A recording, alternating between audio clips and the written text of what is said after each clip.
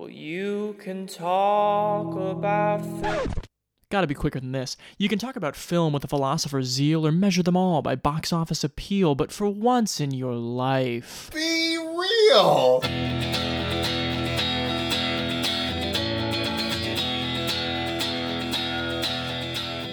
Well, grab your Smith & Wesson and seal the airlock.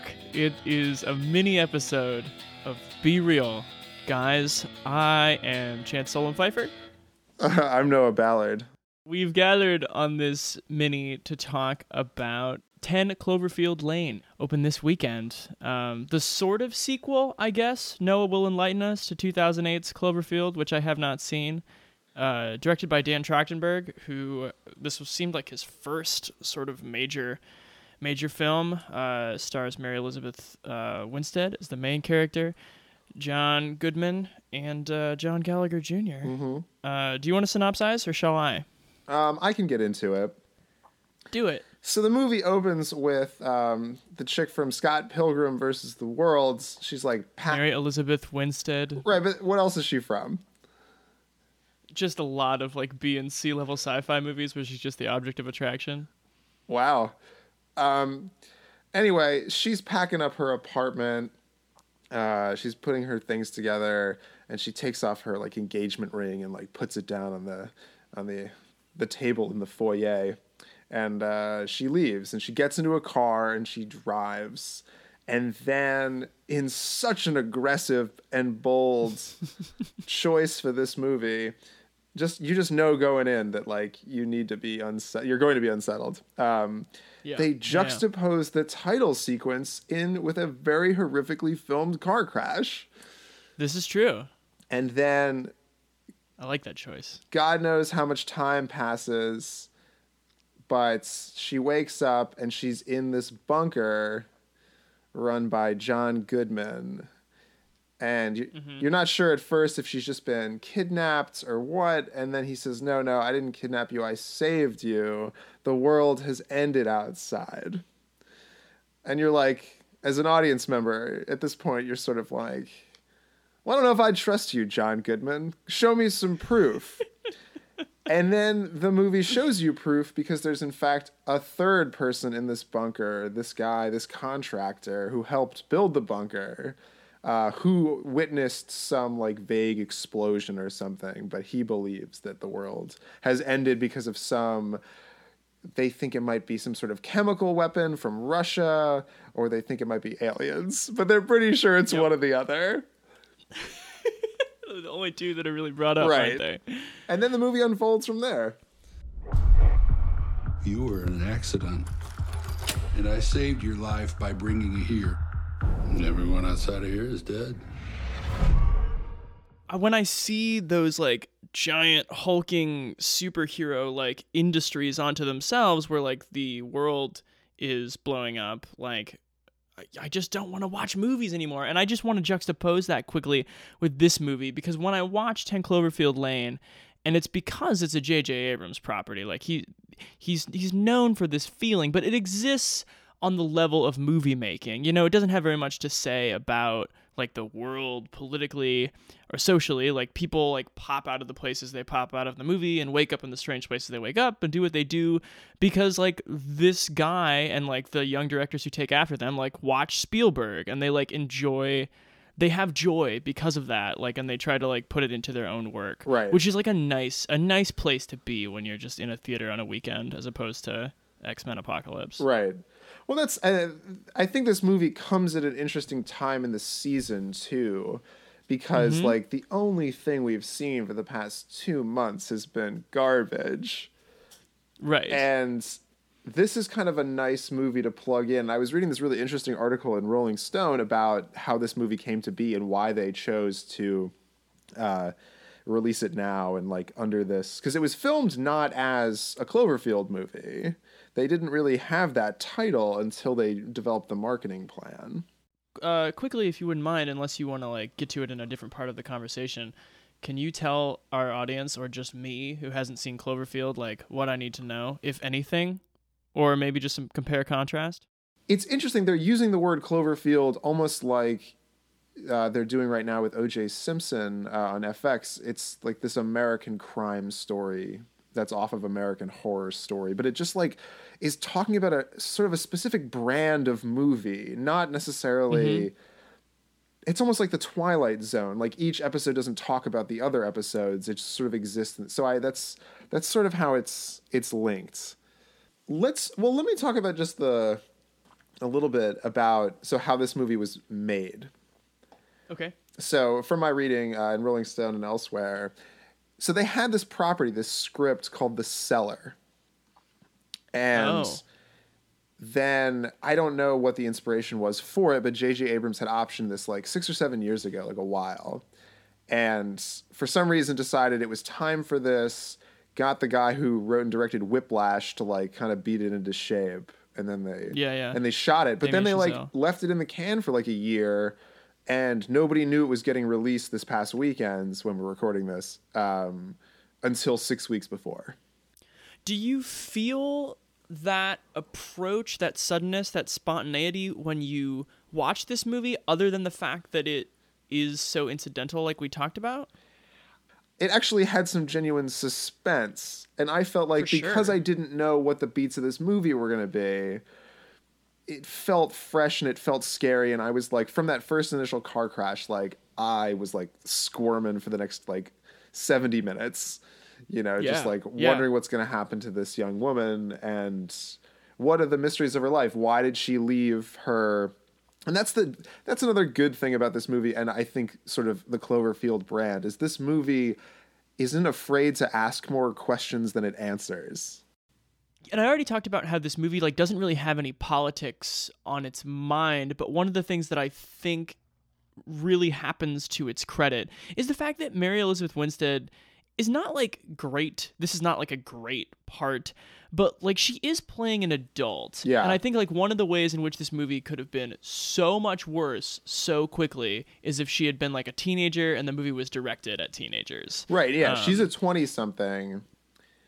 And there's something to the way that she deals with crisis and deals with John Goodman where like she knows more about human behavior than he does, and like she uses that against him, and like her relationship with Emmett, played by John Gallagher, is really like a practical partnership, and in that ways it's like it's a little bit no bullshit, right?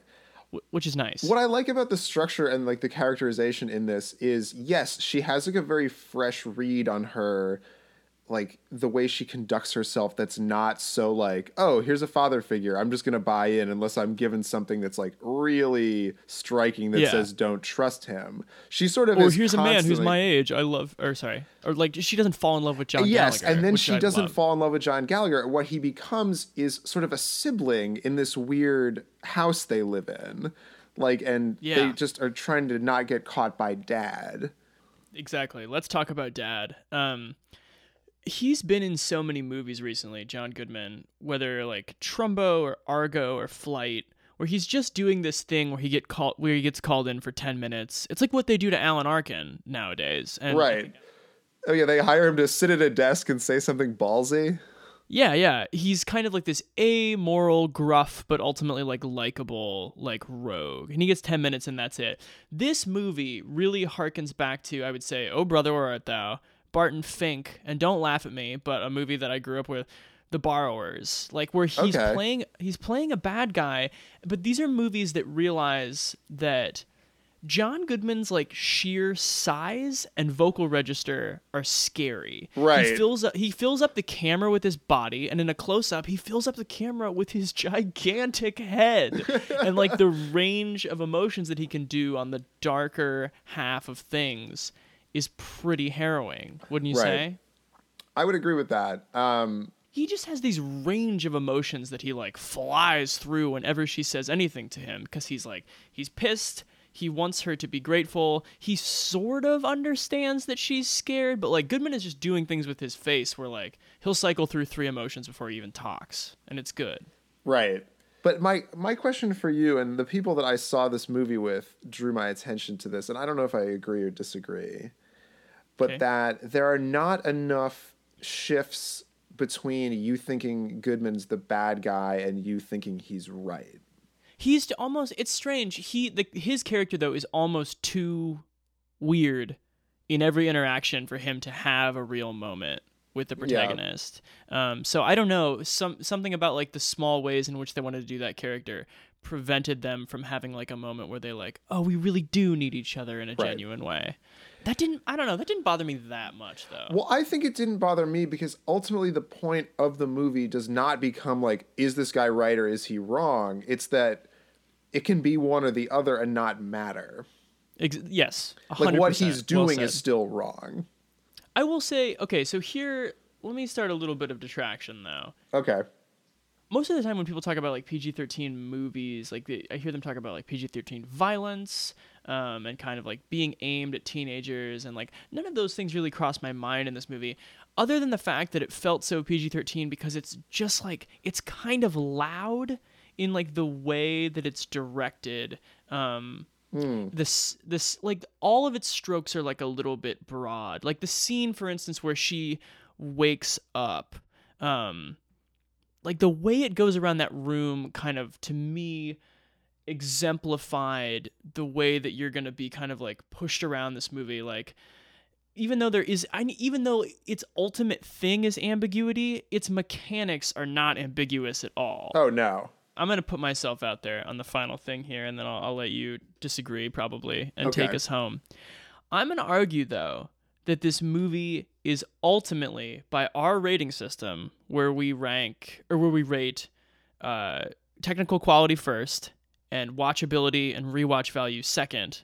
I'm going to argue that this movie is actually good bad, because I think it's certainly well made. I think I was certainly feeling the intensity of the endeavor while I was in the theater. I'm not sure why I would ever come back. Not because it was disturbing, just because even though there's the slight implication of a universe, there's no universe to return to. There's not a plot that really deserves like a deeper look, even as you're waiting, like really waiting white knuckling for the next piece of information, and nor does it like have scenes that you really want to like relish in. I'm not sure why I ever come back, so I think it's a good bad from me. That's an interesting, not something I would have said immediately, because I think it's a good movie. Yeah, I'm going to argue that I think this movie is gonna end up being, as someone who has rewatched the original Cloverfield, and enjoyed the experience, I'm gonna have to say that I will probably watch this one again, just to sort of, because they give you a lot of red herrings, and I think it might be interesting to sort of see them play out and just know this world a little bit more, because it's almost like it's a miniaturist movie. Everything's like basically within this, 500 square feet or whatever. But I don't know. I feel like just in the way, I don't know. I think I would watch it again. I understand what you're saying and I respect it. I'm not going to argue with you about your opinion.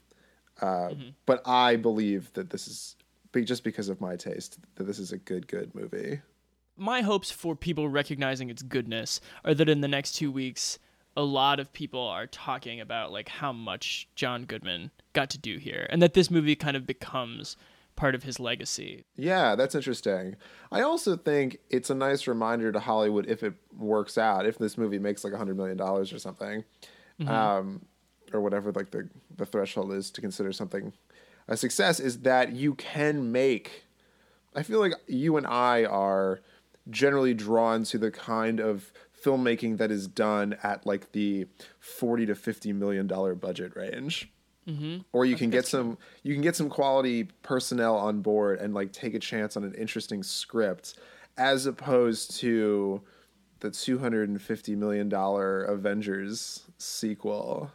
Yeah. So I think this movie is like, if it is pulled off, and I'm sure they made this movie for less than that range. But just the idea that you can, in fact, brand movies that are original and sort of do something new within the genre without, like, losing the house.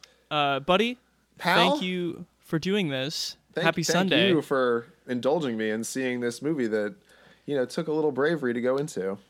And you can check us out, BeRealGuys.com, on our wonderful website made by the wonderful Michael Todd, on iTunes and SoundCloud to find past episodes, and on Twitter at BeRealGuys. Noah Ballard, thanks, buddy. Thank you, pal. I'll just be here building a birdhouse till next time. And you can't kill the demon without stabbing the good boy. Take care, everyone. Children